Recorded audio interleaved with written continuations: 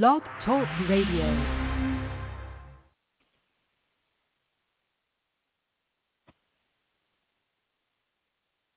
Welcome to Startup Office Hours. I'm Scott Fox. It's time for another hour of informative startup fundraising information live to you worldwide from my office in sunny Southern California.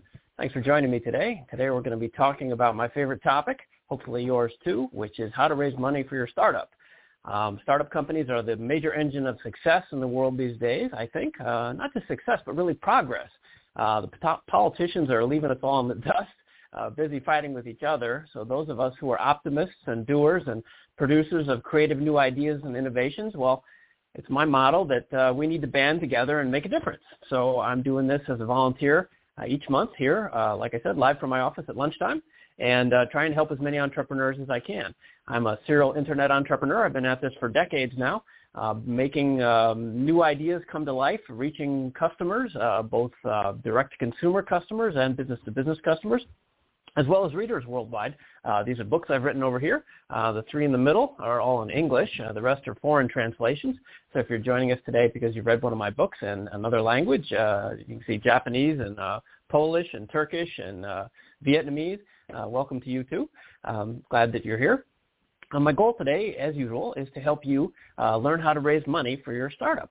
A combination of innovation and investment are the best chance, I think, for moving the world forward.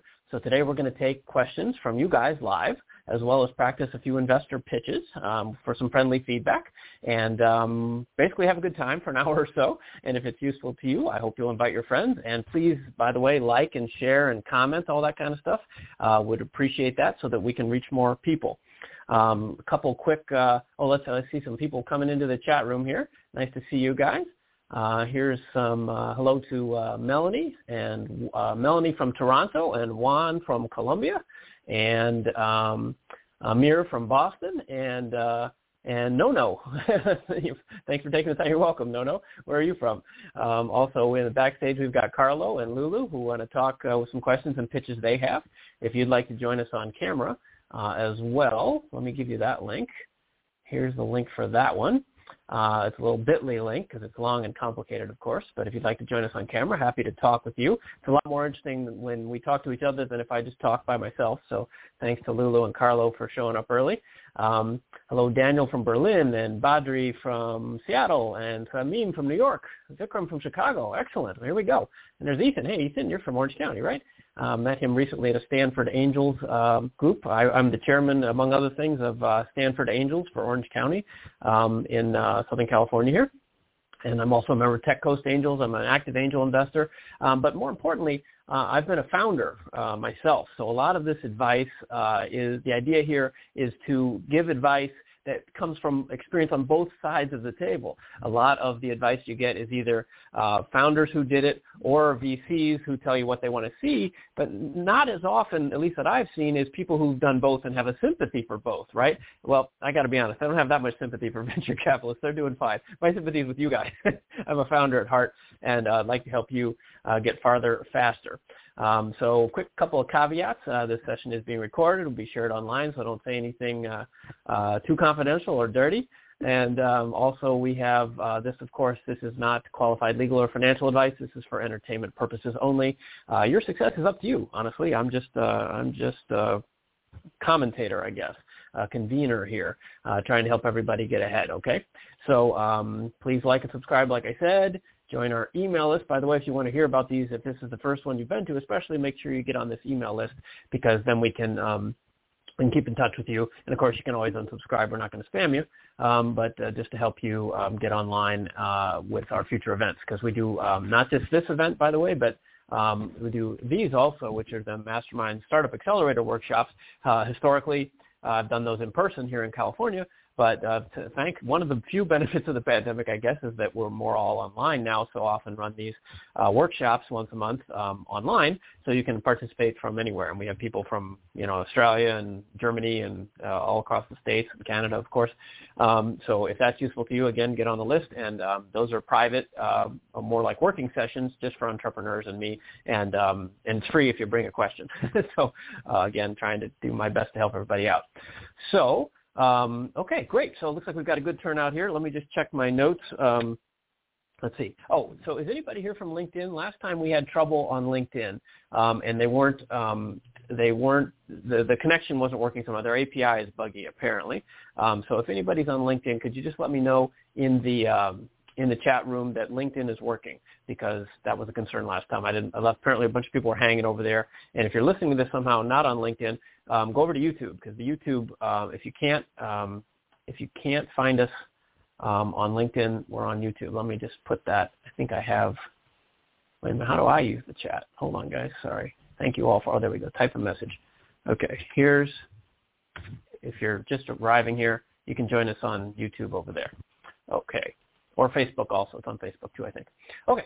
So great. It's working. Thank you. Thank you, LinkedIn folks. Let me just say hi to a few more people here. Boy, we got a big crowd today. This is great. So Melanie from Toronto. Oh, we did that already. Hi, Melanie. Welcome again.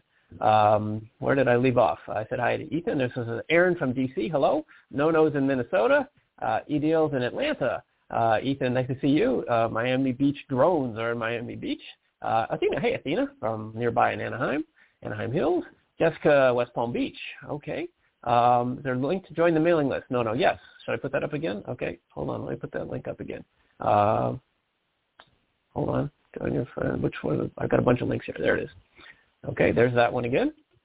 And Travis. Hey. Oh, Tomas. Hey, Tomas. Hi, from Michigan. I'm from Detroit myself. Tomas, nice to meet you. And Rustam, so yes, LinkedIn's working. LinkedIn users, yes. Hey, Patty, nice to see you. Thank you.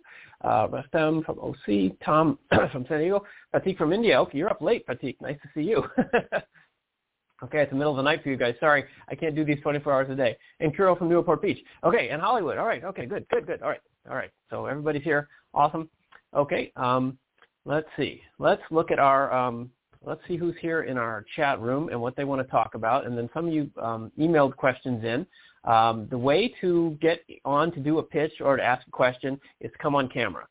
This is not this is not TV, right, where I do all the talking. This is more fun if it's interactive. So if you'd like to join me on camera, we've got Badri. Let's see, we'll just turn these on. And we've got Badri and Carlo and Lulu.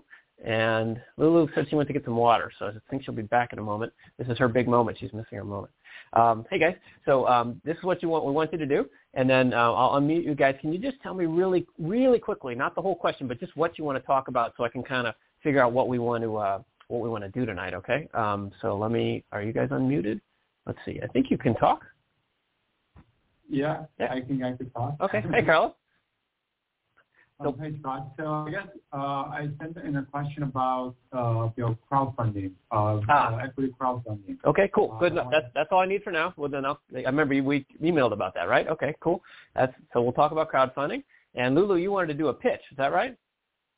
Yes. I'm working from this deck, moving into a new one, but I'd like to just get general feedback on it, and then I'll have a new one next time around. Okay, that sounds good. And everybody, I think we got to give Lulu the best lighting and camera award. You look great.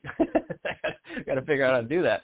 Okay, and I can send you guys a link. It's a $20 portable light that you can use on your cell phone and any computer from Amazon. Well, please put that in the chat room. Maybe we could all use that. All right. Yeah. Okay, we'll be back to you in a couple minutes. We'll probably do pitches a little later. I will do some questions first, but great to see you. And then Badri, what did you want to talk about today? I'm an entrepreneur like everyone on the call. I have a omni-channel ad tech platform that I run, and I just launched the platform in May, and I'm getting strong traction. Congrats. I'm looking to scale and grow, and I'm looking for investment.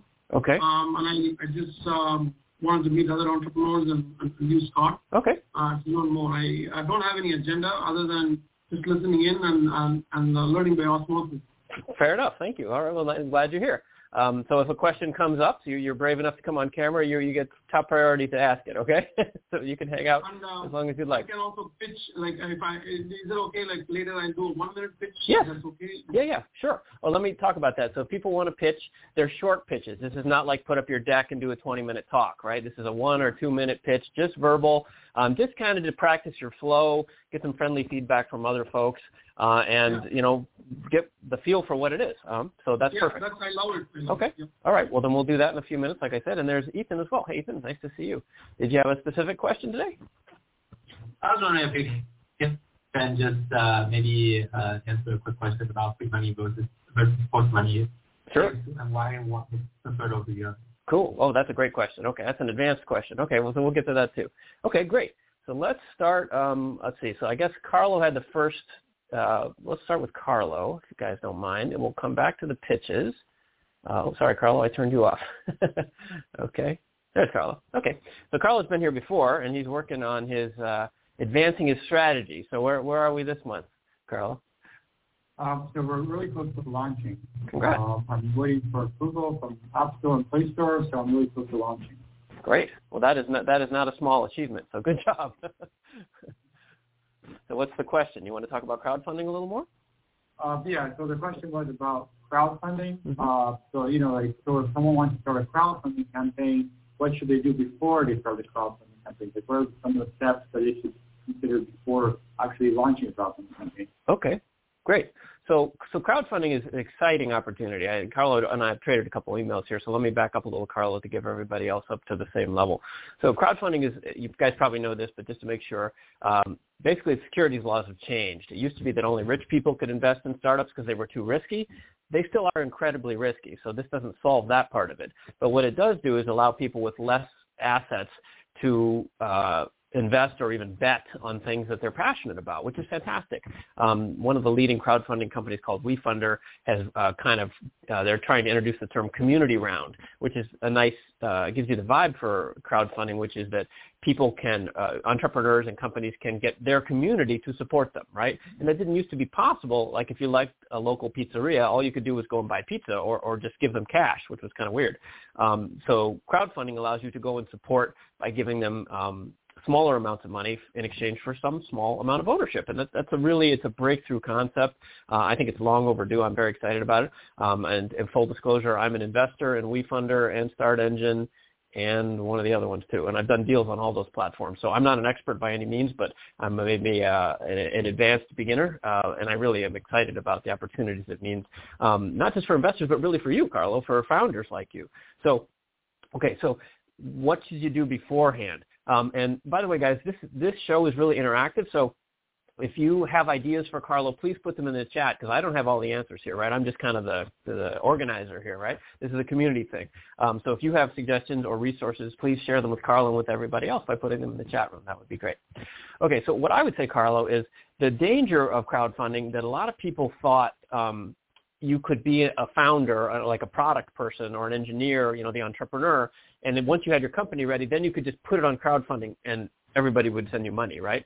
And it kind of was a little that way, honestly, at the beginning, several years ago. But these days it turns out that crowdfunding is not I'm not quite sure how to say this, but it's not a funding mechanism as much as a promotional mechanism that has funding attached. And what I mean by that is that you can't just list on crowdfunding and hope that people are going to send you money. You've got to put your listing up, and you really want to already have an audience or people engaged so that they will come and start giving you some momentum because nobody's going to invest like a party, right? You don't want to be the first person at the party because it's awkward, right? You want to see that there's a bunch of people there already, and then you hear about it from your friends, and they convince you that this is a good thing to invest in. So that's the challenge for product-driven founders is that you really it's kind of chicken and egg, right? How are you supposed to raise any money without an audience, but you need an audience before you can raise any money? So that's the trick. And I think we already covered that together by email a little bit, right? Am I remembering that right? Yeah. Okay. Yeah. Okay. So what's the next step? So the next step is, well, there's two ways to go. You can spend money or you can try to grassroots it. Spending money is not a crazy idea, right? If you can spend whatever, $1,000 and make $5,000, I'd do that all day. Maybe you don't have $1,000. That's the problem, right? For a lot of us who are bootstrappers, maybe you don't have 1,000 or 10,000. But if you do, there are agencies that specialize in this sort of thing now. I don't have any specific recommendations, but there are people that are really good at this, and they're basically marketing agencies, right? They're advertising folks, creative people. They'll help you create a sizzle video, maybe help you with your slogan, your logo, whatever, the plan, and make you look really good. And if that's not your expertise, this is not a crazy investment because it's just like if you grew the company from scratch, you would hire somebody as the head of marketing, right? Because you're not a marketer, right? And that's a legit way to spend money. If any of you have recommendations for crowdfunding agencies that you like, please put those in the chat room also. I'd personally like to know about that, what's working for you. The other way, of course, is to buy eyeballs. You can use money on pay-per-click ads. You can advertise on Google and LinkedIn and TikTok and wherever you want, right? And just try to attract people in your niche. Okay, so that's probably all pretty obvious. The piece that I think you're asking about is more the bootstrapping method. That's what most people are really interested in. So how do you get there? I think, and there's no right answer, right? If I had the answer, I would have done it 15 times and, I would have written books about it. But I think this goes back to the nuts and bolts of grassroots marketing, which is finding an audience and really making friends with them and turning them into fans. There's a really bright guy named Kevin Kelly who, like 10 or 15 years ago, wrote a paper called 1,000 True Fans. And his thesis was that if you can find 1,000 people that love you, that's all you need. Because you can start with $1 from them, and then if you keep producing, then they'll give you $10, they'll give you $100, they'll give you $1,000, and 1,000 times 1,000, hey, that's $1 million. You're probably doing okay, at least for a hobby sort of project. So I think really, it's a long way of saying you got to find your customers, make them love you. Probably content marketing like blogging, podcasting, outreach like that. But really target it, right? Because the trick is, like when I wrote my second book, this one, E-Riches, was 2008 or 9, and the advice in there was be on every social media platform because you can reach everybody. But that's because there were only like 3 social media platforms then, right? It was only 3 or 4 things, right? But now there's like 100, right? So you just can't. You got to pick your figure out. You can work backwards from the goal, right? Who's the target customer? Who's most likely to love us? Whose problem are we solving the best? Where do they hang out? Spend time there, impress them, make friends, and then try to get them in kind of like first as alpha testers, beta testers, early customers, and turn them into evangelists, and then they spread the word. And when you cross that with crowdfunding, you start to you can see where that starts to overlap with crowdfunding, because crowdfunding usually has perks, right? If you invest $100, you get a T-shirt. You invest $500, you get 2 T-shirts. You invest $1,000, you get to talk to the CEO, or whatever your perks are, that kind of stuff. All right, so that was a long answer. Is that helpful? Yeah, that is helpful. I think that's some stuff I should try. Okay. See if I could build my community more around that. Okay, great. Yeah, that's the idea, I think, because these days, here's something for everybody also that I've been tracking on for a while that will be in my next book. Startups used to be about the product and the idea. And it's not that they're not, but that is a requirement. Any startup has to have a good idea and a problem to be solved, right? But what investors really want to hear these days isn't that you've got a good idea or even a good solution. They want to hear about your distribution, like how are you going to reach everybody? That's really the hardest part now. It's not supply, it's demand. How do you get the demand? And that's what we're talking about here. So everybody, as much time as you're spending on your product development or your content or all the things that you love to do, if you're a product person like me, you got to think more about how do you get it out there and how do you get people to adopt that kind of stuff. And that's really the challenge for all of you, including our friend Carlo here, and with any crowdfunding campaign. So, all right. So great. Nice to see you, Carlo. Thanks for being here. I hope that was helpful. We will see you again, I hope. And we're going to keep going here. Let's just check in with the chat room here. We've got a number of people backstage also. If that was helpful, please let me know, or if I'm off track, we'll talk about something else. I think crowdfunding is definitely worth pursuing. Okay. Let's see. Okay, Ethan. Okay, there's Ethan's pre-money post. Yeah, okay, we'll get to that, Ethan. That's a good one. Badri, yes, you can ask a question if you want, Badri. Is it related to that last topic, or can you put in the chat room there, Badri, what you want to talk about so I can work it into the flow of things? Okay, LinkedIn is working. Sorry, a lot of people here today. Great to see you all. Bangalore in the house. Harsha and Arthur from San Antonio. Nice to see you. Lulu. Okay, so Lulu, your link is not in the public chat. You put it in the backstage chat. So maybe you can figure out how to put that out front. Scott, can I post a different kind of pitch? That's how many? Sure. Small Business Management Consulting wants to talk about a different kind of pitch concept. Tell us your name, Small Business Management Consulting. And sure, that sounds like fun. Go ahead and post that in the chat. Can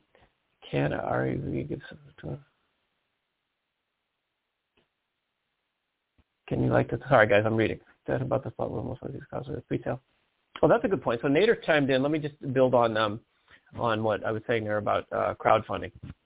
Nader chimed in that I talk about the split where most folks use crowdsourcing as a pre-sale mechanism instead of for a true investment. That's right. What Nader's saying there, at least is my interpretation, Nader, is that it goes back to what I was saying, is that crowdfunding is actually kind of a marketing platform as much as a fundraising platform, right?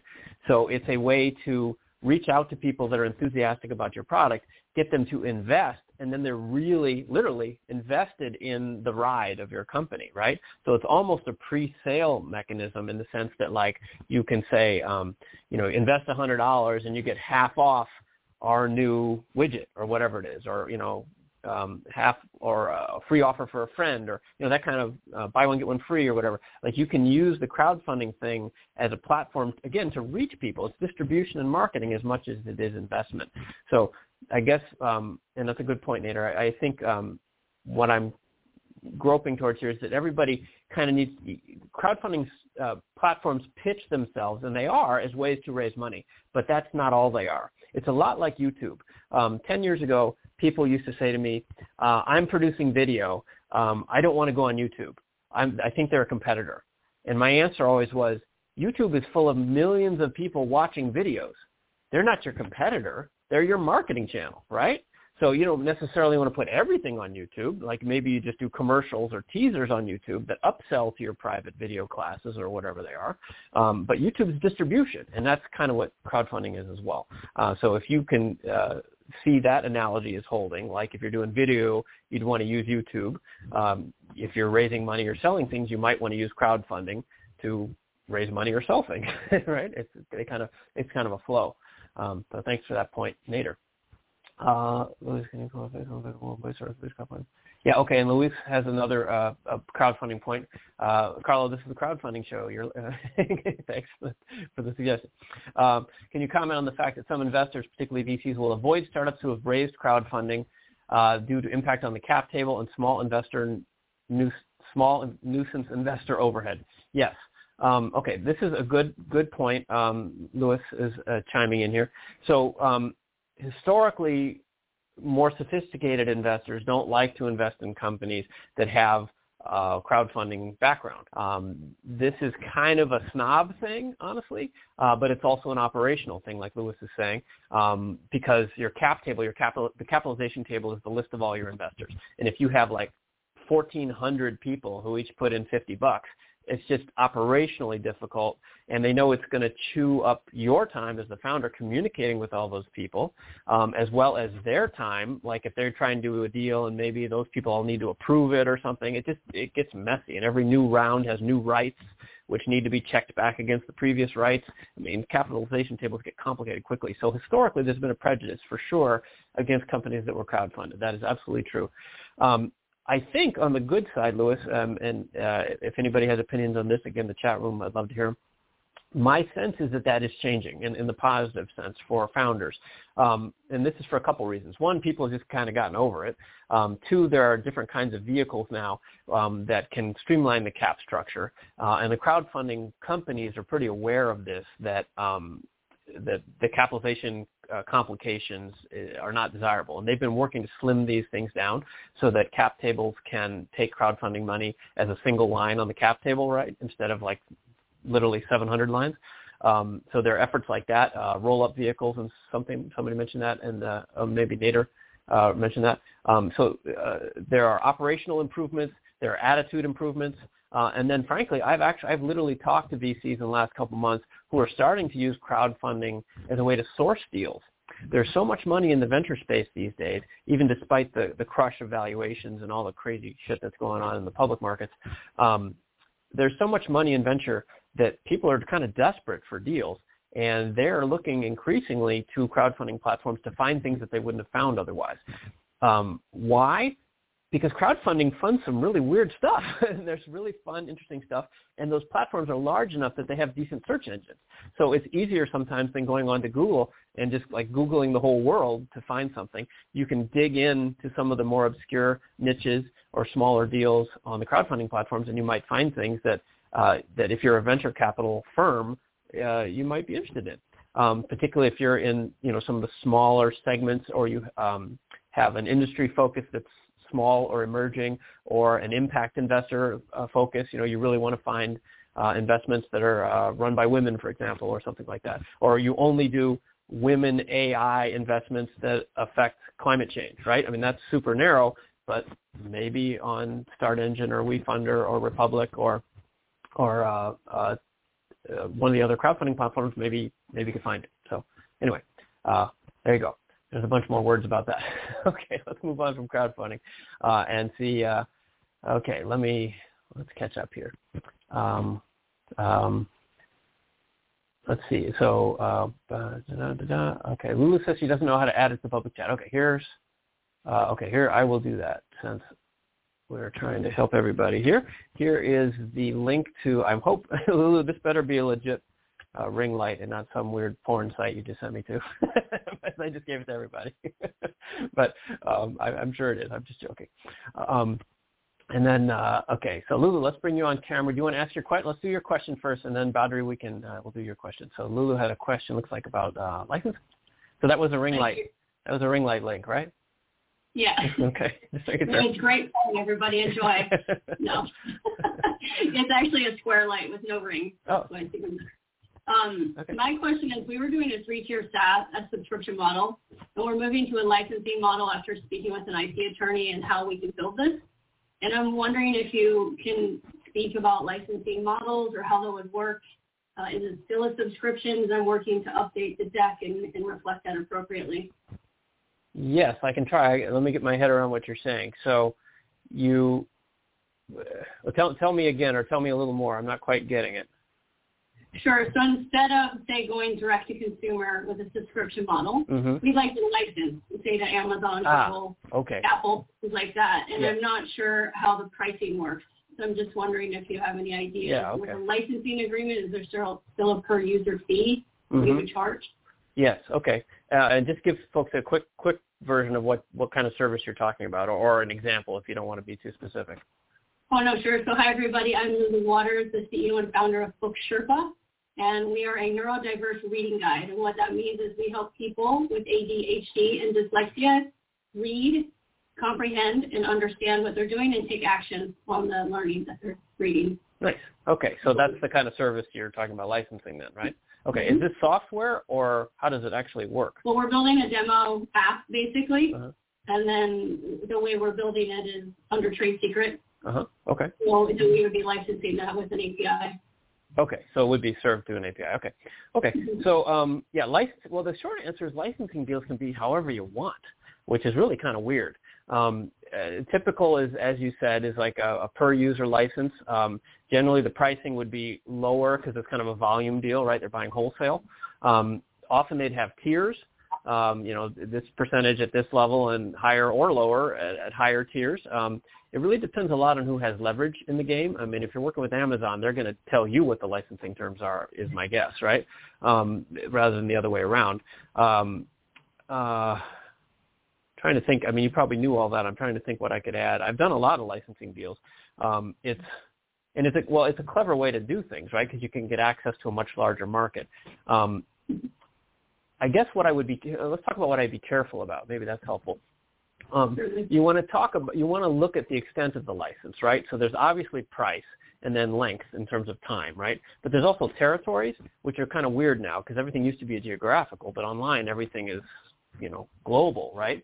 And certainly Amazon will think globally. You may not want to. I mean, I don't know how your system works, say, in English versus other languages and, character-based languages and stuff. I don't know if it works there or not. So you might want to save those foreign rights at some level, or at least have different percentages associated with them. The other big discussion point usually is an advance. Like, will they advance you a bunch of money first against future sales? Of course, the more they advance you, the lower the royalty you're going to get later. So that's another trade-off that you'd be doing. The other one, this is a good one, is co-branding. Like, what is the extent to which your logo and your slogan, your URL is included or not included when they push it out, right? So if they push it through 5 levels of partners, probably you're going to be 5 levels down in the logo stream, right? Or are you trying to keep your logo large at the top, or maybe even use, maybe you even want to bump out the Amazon logo because you need to be the brand for whatever strategic reason, right? So there's a lot of those kind of positioning issues. I was involved just a couple weeks ago with a company I'm an advisor to that was having this kind of problem. Like they had done a licensing deal with a much larger company, and the larger company started using the tech, but didn't mention them anywhere, even though it was in the deal, right? And one of the reasons they did that deal was because they wanted people to know that it was powered by them, and then people would come to them directly, right? So that's, okay, so you get what I'm saying. So that's a thing. Actually, that came up actually one of our, I have a software and a tech advisor, and they brought that up in our IT meeting with the attorney. Okay. It's a little too early to retain the attorney, so I'm trying to figure out as much as I can on my own instead of pay for it before it's time. Does that make sense? It does. You know, I know a guy, I will have to think about his name, but there, why don't you send me an email or something? There's a guy here in Southern California. God, I can't remember his name. Plug if I could give it to him. I can't remember his name, but I'll figure it out. He might be somebody to talk to at least, and he's not an attorney. Or maybe he is an attorney, but he doesn't practice as an attorney, right? He's a licensing person specifically. Maybe that would be helpful. So that would. And can I just share, because it's 30% of our population that deal with this. Sure. So I can't post in the public chat. I don't know why. I see you, Rob. And if people want to, if they let me interview them, because we are doing customer interviews, it would really be an honor. Anyone who has dyslexia and ADHD, I started this because I deal with this, and nothing out there fits, nothing out there works, and so I decided to build it myself. Awesome. That's an entrepreneur. That's a founder, right? You get it based on your personal experience. That's the best way to do it. Well, good to see you, Lulu. We'll come back for a pitch in a few minutes, too, if you still want to do that. Okay. Yeah, thanks. Badri, you want to come on and join us? This is, there's Lulu and Badri. Yeah. Okay, cool. Hi. Hi there. Hi. Hold on, let me turn off Lulu. And here comes Badri. So where are you calling from? I'm calling from Seattle, Seattle, Washington. And here's my thing. I run an omni-channel ad platform to simplify or reinvent online advertising. It's a huge pain point for those of you that have marketed online. And digital marketing is like brain surgery, even though it's one of the most understated but most powerful engine that's out there. And a lot of people struggle with getting, returns on the money they spend because there's huge amounts of money getting wasted. Yeah. So we created a platform to actually simplify and optimize your ad spend. So that's what we do. Great. I'm actually talking to investors, and some of the investors, again, we just started, fundraising. And typically what they ask you is, look, do you have another investor or do you have other angels? So how do you kind of steer the investors into putting the first money? Because I guess I don't want to use the word guinea pig, but that seems like more like investors don't want to be the guinea pig. If one guy told me flat out, if you get an investor, I'll invest. Yeah. Okay. Yeah. So that's what he's not like a investor, but he's got money. His son works at Apple, so he's got a good amount of money. But he says, look, you get me an investor as a term sheet, then I'll put money into your venture. Yeah. So I'm like, okay, great. So how do you, again, I'm not saying that that's a bad idea, but I'm just saying how do you, I guess, nudge the investors to be the first one to invest, even though some of them are interested. They're all ears, they want to know more. We got early traction, strong early traction. All that stuff. I got you. Then Okay. comes to, No, I got it. This is, everybody has this question. We all face this, so you're totally on track. Nobody wants to jump in the pool first, right? Everybody wants to be validated. And it's easy to understand as an angel investor, especially this is your personal money. This isn't some, the budget that you were given by your boss to throw away, right? This is your money. So it's a natural question. Unfortunately, there's no magic silver bullet for this, right? It's a matter of pounding the pavement until you find somebody to jump in first. So some tools that might help though are things like this. A lot of times when people say I'll do it when someone else is doing it, is really a no. It's a really polite no, but you have to be honest with yourself in the situation. Because the fact is, unless the check hits your bank account, it is a no, right? So, whether they're hiding the ball or not, it's a no until it's a yes. And I mean, until the cash shows up, right? So it almost doesn't matter. I mean, it's exciting, but in terms of, I mean, how you spend your mental time, right? Because that's the number one constraint on all of us as entrepreneurs is how much time do you have to think about stuff. You don't only have so much bandwidth, right?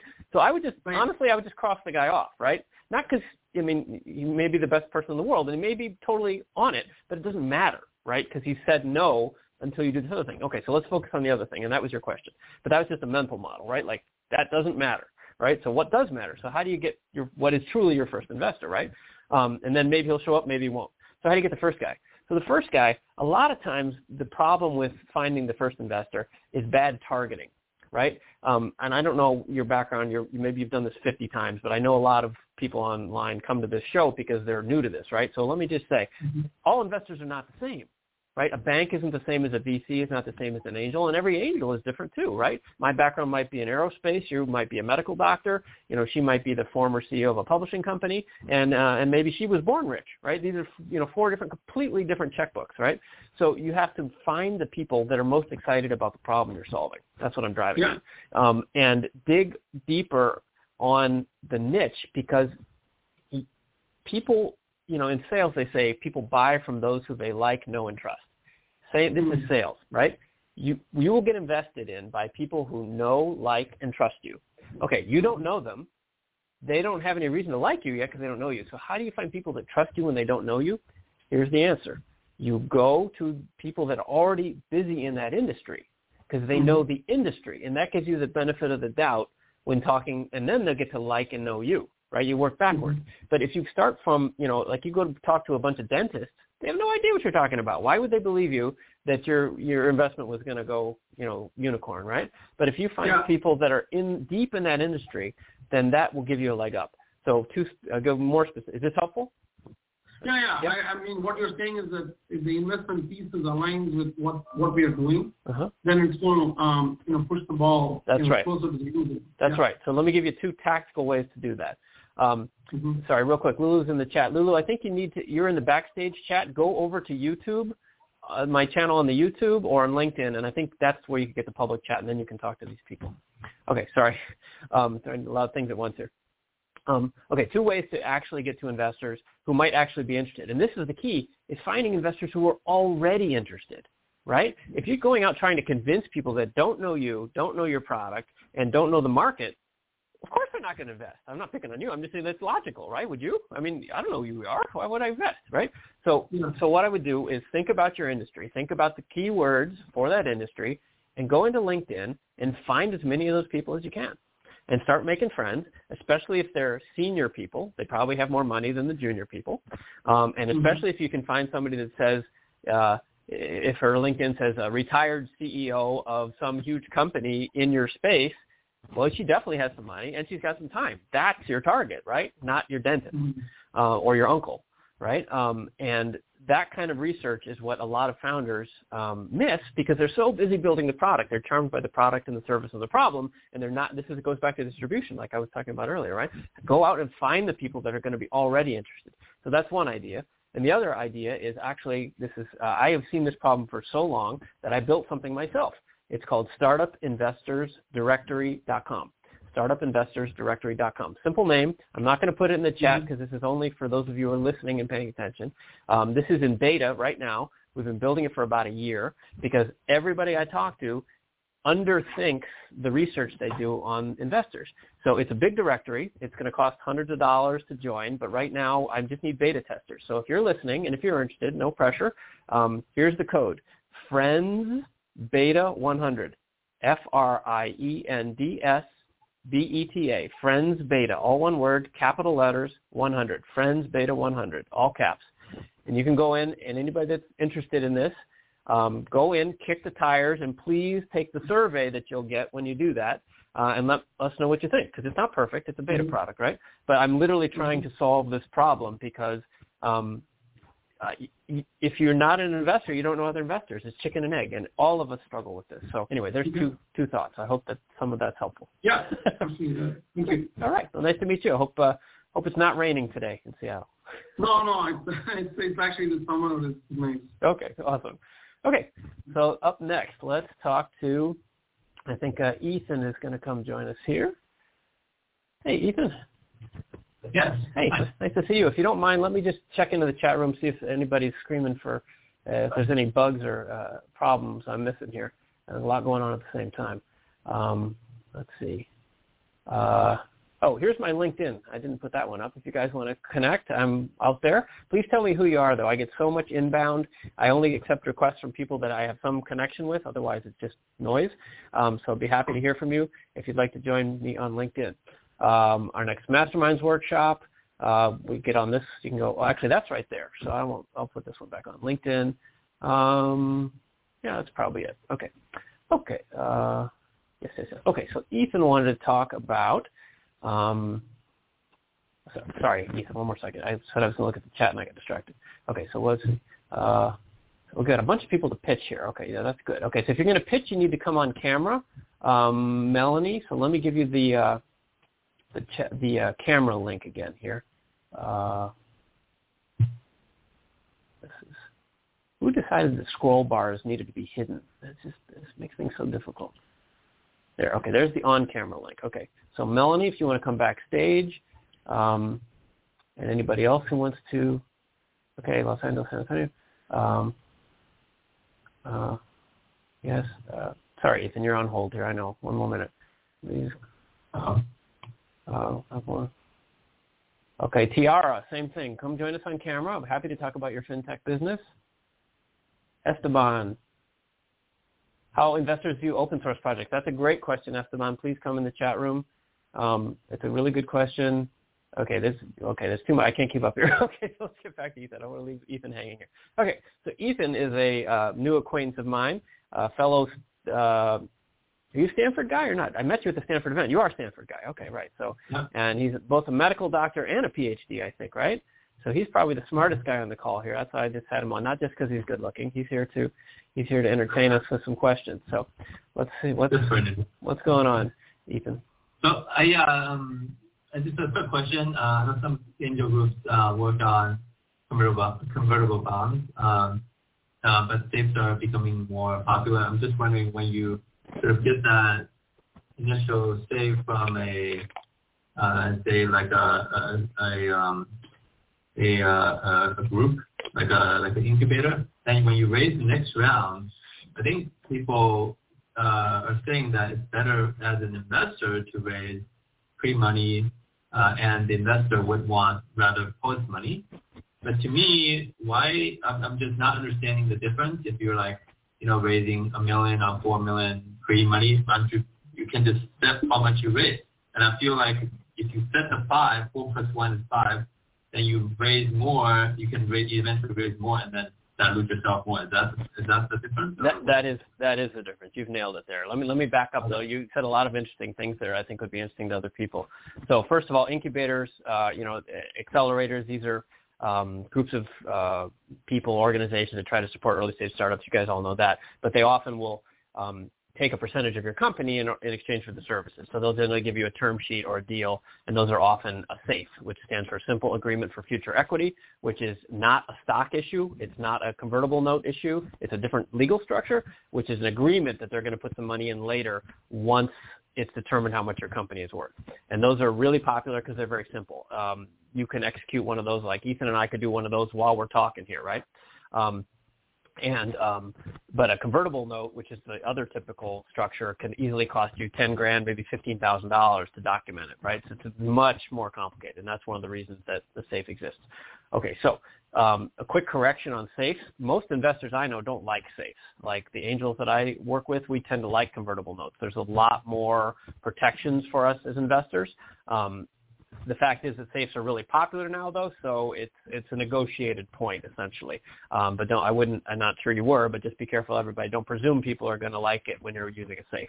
They're not as legally binding, and there's lots of details that go into that, of course. But they're not as strong for the investor. The next question, what he's talking about, really is valuation. So pre-money and post-money. So when you put money in, it's let's use round numbers, $10 million. If it's a $10 million valuation, and you put in $1 million pre, then the company will be worth 11 afterwards. Pretty straightforward. Post money is you get your percentage based on the 11 million instead of the 10 million. So that's what you're talking about. And the issue is exactly what you're saying, that as investors, I would prefer it to be post-money as opposed to pre-money because my money will get counted after everybody else's investments are gone in and diluted it. So just as really rough numbers, if I'm going to take 5% of the company, I'd rather have 5% of the company after everybody else is in the pool than 5% before they get counted, right? Because then we all go in together. Does that make sense? What I was saying was that, let's say it's, I don't know, like you're saying with 10 million, so not about 9-1. So pre-money 9, and then you put in 1, and then you get 10% of the company, and then you're 10 million, right? Mm-hmm. So it's either post-money 10 and pre-money 9 is exactly the same, right? If you had invested. Not exactly the same because 10% of 9 million is not the same as 10% of 10 million, right? I mean, it's a marginal difference. But what I think you're driving at is the amount put in can be adjusted to accommodate the dilution that would happen pre and post money. Yeah. That's what you're saying, right? And that is true. It's just more complicated because then everybody has to do the math, and instead of it being around 1 million on 10, it's like it's $1,083,764.12 or something, right? And it just gets weird. So it's just convention, I think, in the industry. It's just arithmetic, right? This isn't even calculus. This is arithmetic. And you're right that it is. You can adjust. It's like a numerator and denominator, right, to get the same answer. Yes, if that's what you're asking. Yeah, that's right. It's just convention. And the other point is back to incubators and stuff. Y Combinator, as probably most people know, is a really big incubator, and I think that they switched now. They had pre-money safes for a long time, and then they switched to a post-money safe, and then maybe they switched back. I've kind of lost track of it. But there is this issue, and I had this myself with a company I invested in a couple of years ago. Once I started doing the math, and I saw how much this might be helpful, actually. This company had raised a whole bunch of money proportionally. It was early stage, but proportionally before I got in. And when I saw how much dilution there was going to be because he had a really good friends and family network, and when all those people came into and were issued shares, it would have diluted the company a lot, both his holding and my holding. So I wanted, instead of a pre-money, I wanted to be post-money because it just added so many more people, right? And I wanted whatever it was, 5% of the company at this spot, not at that spot. So, but yes, that could have been adjusted by saying, don't put in $100,000, put in $111,000.12 or whatever. Yeah. So I guess that brings up another good point. The adjustment of those amounts might be immaterial to a large venture fund. If they put in $68 million versus a little, $400,000 difference. But to angel investors, it may make a more significant difference, right? If somebody's putting in $10,000, maybe they don't want to put in 10,864, whatever, right? It could be a larger, it shouldn't, but maybe they have a reason for only going to the round numbers. I don't know. So, okay. Well, I hope that's helpful. Hopefully that wasn't too complicated for everybody else. It gets complicated quickly. I get confused too. So nice to see you. Hope we'll see you our next Stanford Angels meeting in a couple weeks, right? I think. Yeah. Okay. All right. Well, nice to see you, Ethan. Let's see who we've got else here. Let's see. There goes Ethan. And who else has shown up in the chat room here? Okay, so we've got, there's Melanie. Hey, Melanie, nice to see you. And Carlo and Lulu. Okay, are those our three pitchers? What time we got? Oh, it is about time to do pitches. Okay, let's do pitches in just a moment. Let me just run through the chat room again here. And let's see. Sorry, let me do my disclaimers again real quick. And just trying to cover my own butt here since I'm doing this for free, for fun. Come find me on, there we go. Okay, so let's look at the chat room. Okay, so I'm going to work my way up from the bottom here. Let's see. Okay. Oh, the site I was talking about is startupinvestorsdirectory.com. Startupinvestors, plural, directory.com. If you want to try that out as a beta tester, we'd appreciate your feedback. Don't spread that code around too much, though, please, or we'll have to turn it off. Let's see. Some other LinkedIn folks. Melanie's coming backstage. Which payment option? Sorry, good question there. It's the bronze option. Yes, I didn't say that. Thank you. Bronze option. will let you in. Sounds like somebody's actually using that there. MVP Modeling Solutions. It'll give you the bronze membership. Would love your feedback on the pricing, by the way. I know it's kind of expensive, but that's partially because we're going to try to we spend a lot of money building it, actually, but also because we're going to use affiliates to resell. But I'm thinking the pricing might be like the amounts of time that are offered with each membership. I was thinking about adjusting those. So if you have feedback on that, that would be really helpful. Okay, here's a good one. Let me hit this real quick. Eric's paradigm switch. With NDAs and legal consideration, how do NDAs and legal considerations apply to crowdfunding? Isn't your idea out there unprotected? So this is a good question. It's a common concern, and the answer is yes. Yes. You can't get the general public, you can't get the whole internet to sign an NDA, but the answer is you don't want to reveal too much. So if you're doing something that's really secret, that has a real secret sauce, an NDA isn't going to apply. You might not want to do crowdfunding, and that's all there is to it. If, however, you can craft a message that gets you 80, 90, 99% of the way there to get people excited, you can do an in-between of saying basically, we're excited that you're excited. We will reveal some amount of this secret to people who are truly, truly going to invest. And then you vet those people, you research them, make sure they're for real, or you even place a dollar amount, say, we're only going to tell the special sauce to people who invest at least 50,000 or 100,000, whatever your number is, right? So there are in-betweens. That's also the kind of question I think that you could ask the crowdfunding platforms themselves. They deal with these questions all the time, and in my experience, they're very helpful. They're all looking for deals, right? They all want to be the number one platform. And honestly, there's a link on. I have relationships. I'm an investor in several of them, as I said earlier. You can get a discount on your crowdfunding fees. I'm trying to think where I posted those links. I think if you go to scottfox.com/startupfunding. Yeah, give me one second. I can pull this up. This would be helpful to you because I have these relationships that could give you discounts on the fees. Yeah, it is scottfox.com/startup-funding. They're kind of like affiliate links. I don't know if I get anything out of it, actually. I must. But here, try that. That will give you some links to some of the crowdfunding platforms that I think have a code in it that will give you discounts. Okay. So what else? Facebook user says, have a great day. Always great to see you. Well, thank you, Facebook user.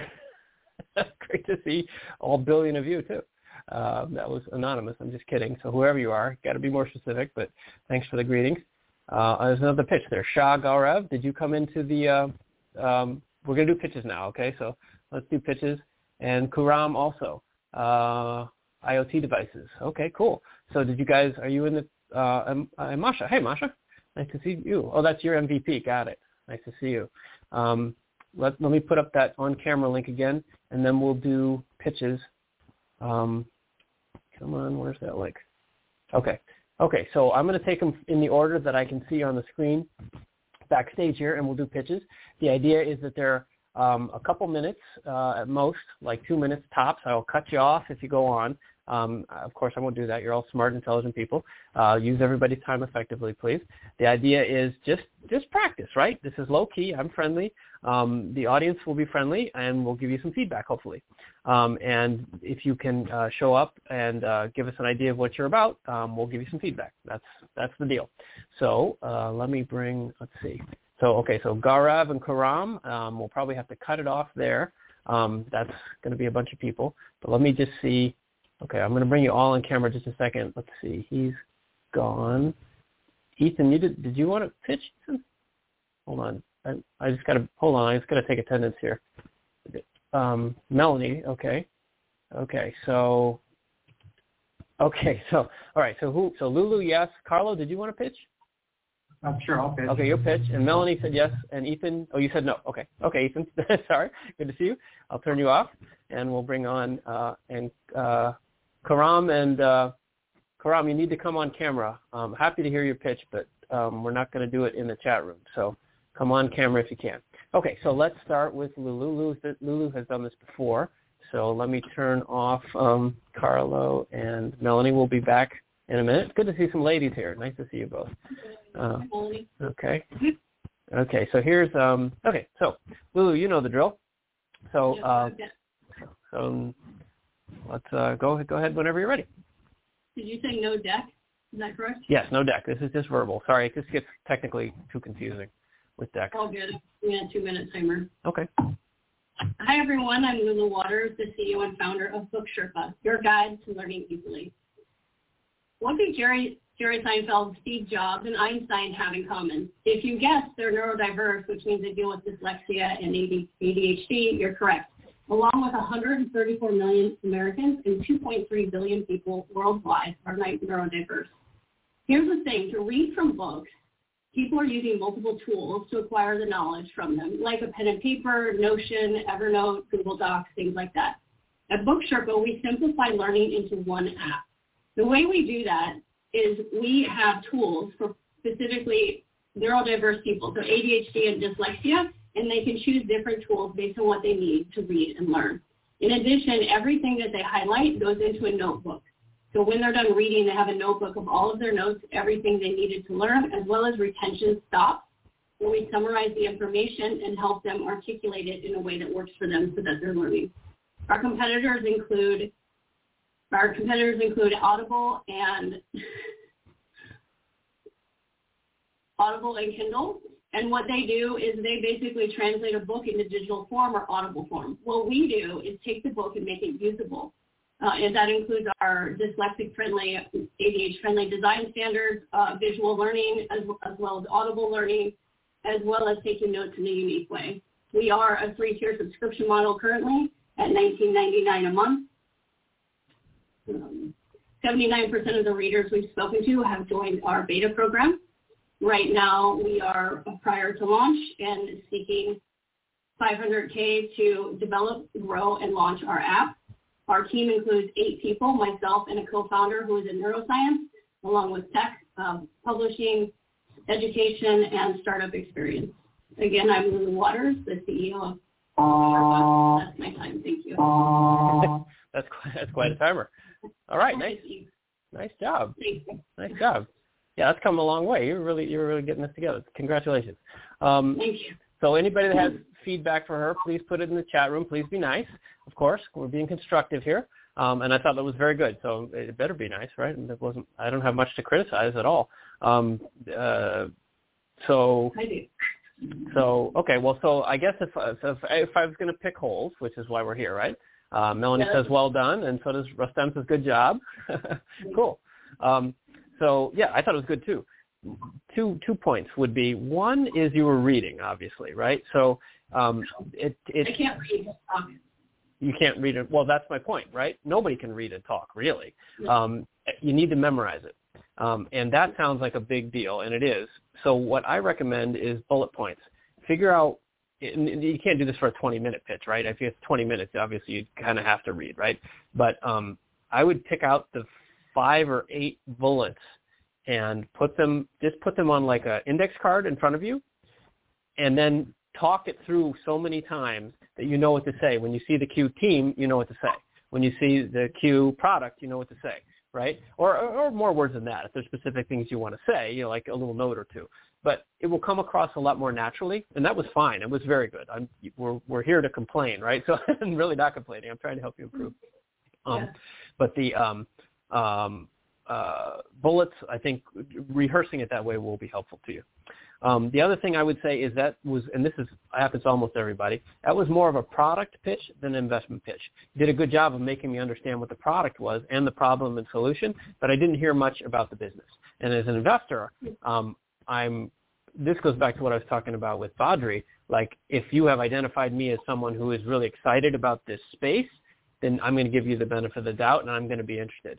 But if I don't know the space, I want to know how you're going to make money, how much, how soon, how much funding it's going to take, and what my return is going to be, right? And obviously you don't know about the return, but at least you want to allude to, big financial success. So I would take, and you hit all the points. So this, again, I'm picking at nits here because you did an ask at the end, which is great. A lot of people miss that, as you know. Lulu and I have been to events together where people miss big chunks of this, so she's got the outline. But I would take, 10 or 20% of what you said, reduce the amount on product, and increase the amount on revenue projections, customers, the business side of things, and that would get investors' attention. So that's really good to know, because that's a 3-minute pitch. So just so you know, I am dyslexic and have ADHD, so I can't read and talk. I only have my old slide deck, and I'm just scrolling through it, and I had to skip a few slides for time. Okay. And we're prepping to do a customer journey deck with Jay Cal's launch, accelerator. Okay. I really appreciate the feedback. At least you understood the idea. I've come a long way in a year. That's right. People are like, why we have no idea what you're talking about, Luke. Right. Well, keep it up. It's hard. That's all there is to it. It's hard. Yeah. Thank you. I really appreciate you. So basically, I hear you saying for an investor deck to make sure I have, do you like Tam or not? I do. I mean, it's the standard these days. I don't love it, but I don't have a better idea. I mean, it's a structure for everyone listening. TAM is total addressable market, serviceable addressable market, and serviceable obtainable market. So it's basically like an onion. Who drinks water? Everybody drinks water, but we're only going to target people in North America who can afford bottled water, right? TAM, SAM, SOM. That's more or less. And that's the way a lot of investors are used to seeing market numbers these days. So, yeah, why not, I guess. Especially because you have, unlike water, you would probably be able to find some pretty good numbers about your TAM, SAM, and SOM. I mean, there got to be surveys out there about neurodiverse.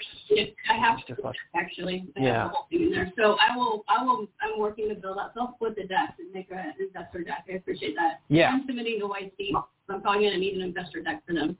Well, that's right, and that's the number one takeaway. If anybody's listening, you don't hear anything else I'm saying today, don't treat investors like customers. The end, right? Yeah. Investors are not customers. We're not. It's different. So, you got it. Bottom line. What's that? Thank you. You want the math, bottom line. Yeah. Yeah, thanks. I appreciate you. Okay. And everyone here, thank you. All right. Nice to see you, Lulu. All right, so now we're going to bring on our new friend, Melanie. Let's see. Goodbye to Lulu. And hold on one second there, Melanie. Okay, looks like Carlo had to drop. Okay, so you're our finale. Love to hear what you've got to say. Where are you checking in from, Melanie? I'm actually checking in from Toronto, Ontario, Canada. Great. All right, nice to see you. Must be lovely up there this time of year. Oh, it is. It's wonderful. Yeah, okay, so, well, you've heard what Lulu did. You kind of ready to do something like that, a minute or two? I am. I'm going to try to nail this. I actually have a 3-minute pitch, so I'm going to try to nail it in 2 minutes or less. Okay. All right. Well, let's do it. Okay. So, hello. My name is Melanie Arden. I'm the Senior Vice President of Original Content at Renegade Lens Pictures. We're currently raising $2 million to fund our theatrical science fiction film, God OS, The Quantum Genesis. The $2 million raise is broken down into 2 parts. $1.25 million for the production and $750,000 for a 140-screen, 4-week guaranteed theatrical release. Now, what sets us apart from our competition are 2 key members of our team, Mike Doban and Ken Silverman. Both men are experienced Hollywood major studio executives in marketing and distribution. Now, we've taken the steps to heavily mitigate this production. Even if we have poor ticket sales across all theaters, our investors can expect a 36% return from box office and secondary distribution windows. Now, our conservative figures reflect 1/3 of what the film can actually make in global revenue. Investors can expect to recover their investment via box office revenue through one of 3 scenarios: a return of 36.3% at the low end compared to 100.5% in the high end. And we only need to have a 22% audience attendance to achieve high projections. So for the low projection, we can expect to have a total revenue of about $3.1 million. For the medium projections, net revenues at $4.2 million. And for the high projection, the combined net revenue should equal about approximately $5.6 million based on the total revenues that includes box office and secondary market. Please get in touch if you would like to receive a confidential link where you can access the pitch deck, business plan, PPM, and subscription documents. This is a Reg D Rule 506C offer. It's meant for accredited investors only. Thank you for your time and consideration. Please let me know if you have any questions. All right, well done. Normally when we're face to face, people give you a round of applause. So this will have to do. That's awesome. So I guess you've done that a few times. It sounds like that was very good. Yeah, nicely done. Okay, so again, folks, in the chat room, if you have suggestions, and certainly, of course, if you want to invest, let her know. I do need to say, though, this is practice. This is, especially since this is an accredited Reg D offering only, this is not an actual investment solicitation to the general public. This is just practice and for fun and information, right, Melanie? You probably understand why I said that. Okay. Okay. So practice-wise, that was great. You're a good speaker and you're personable, which always helps. So let's what are we going to pick on? So great job, people said. Very, very good. Nicely done. Yeah. Okay. You've got fans all over the world now, it looks like. Okay. So what would I say? So I would say, well, you probably know some of this, right? Like films aren't usually a venture capital type investment, right? So this is my advice would be more for VC type pitches, so you can adjust as your mileage may vary. For VCs, it would be normal to have the CEO pitching, not an SVP, because it would be a founder situation. Maybe that's a little different, but it would help. Obviously, the bigger the title, the more it helps. The questions I had that you kept saying 36%, you never said a timeline. So I don't know if 36% is in a month, in 10 years, or, whatever. So that's something I would address if you can. I was curious, you spent a lot of time in a good way, like talking about the market segments and the returns. And actually, I skipped over the major point. You talked about the business. This was awesome, right? This was all about the math, right? I was just counseling Lulu to do. So that is very interesting. And that's why my head is spinning, like trying to do the math and stuff. And that's why I ran into timeline immediately, like over what period is this repayment? So that left me, which is unusual, wondering a little more about the content, right? Like what's the film or films about? What markets are you targeting? I mean, you've got some secret angle here, which is maybe not so secret, you just left it out, but how are you going to do this, right? I was in LA in the entertainment business myself for a long time, and that's a great pitch, but it makes me wonder why or how, right? So I think you probably want a line or 2 or 10 about, those things. What is the content, how much of it, how often, and how you're going to get it out there and to which markets. You must have some angles, right, on this. It's not just you're not doing the next Avengers movie, right? So what's the angle? So a little more of that would have been helpful. But other than that, I didn't have a lot to complain about, so that was nicely done. Is that helpful? Thank you. Yeah, very helpful. Actually, just to let you know, my 3-minute pitch actually covers a lot more detail just because I was strapped for time. In my 3-minute pitch, I do actually go over what the story is about in one sentence. I also mention my target audience, and I talk more about the significant return on investment. I also explain, the fact that, we didn't select our comparable films that were distributed by studios because that would have grossly inflated our projections. We stayed with conservative numbers. So I'm definitely more detailed in my 3-minute pitch versus the 2-minute one. Yeah, and that's only fair. It's an artificial constraint. And I actually, believe it or not, I kind of do that on purpose because it throws people off. Because this is what real life would be like, right? You might not have 3 minutes, right? You might only have 90 seconds in the proverbial elevator. So you did a great job then. It doesn't surprise me that you had more content stuff. That makes sense. Being a content company. Yeah. All right. Well, nice to meet you. I hope that was helpful. Thank you. Yeah. We'll see It you. was. Thank you very much. Right on. Hope to see you next time. So please tell your friends, everybody. We're trying to do this every month to help everybody out. I guess that's the deal here. This is a volunteer effort, so if any of you are watching and found this useful, please do like and share. That's the only way that this grows. We're building other services like the StartupInvestorsDirectory.com to try to help solve early-stage founder problems because I can. I want to help. That's why I write these books, and I think that, like I said at the top of the show, entrepreneurs are the biggest thing we've got going in terms of improving the planet. So I hope you'll help me help everybody. Like and subscribe, and hit me up on LinkedIn if you'd like. If you want to contact me, I get too many LinkedIn messages, so there are contact forms on scottfox.com and on the Startup Council website and so forth. That's easier that way. My assistants can route it to me. And what else? I think that's kind of it. So get on the email list, and we'll let you know about future events. and I appreciate you being here today. I hope it was helpful. I enjoyed having all you here. Thanks for showing up from all over the world, and many of you in the middle of the night. So apologize for that, but the world's a big place. I can't be on all night myself. So that's all for now. I hope that you're going to go out there and get it. I believe in you, and you're one of those people who goes out and gets things done. So go do it. Thanks for watching. See you next time. Please tell your friends, and we'll be back again fourth Tuesday of every month, I think is what we're doing. Fourth Tuesday. Thanks for watching.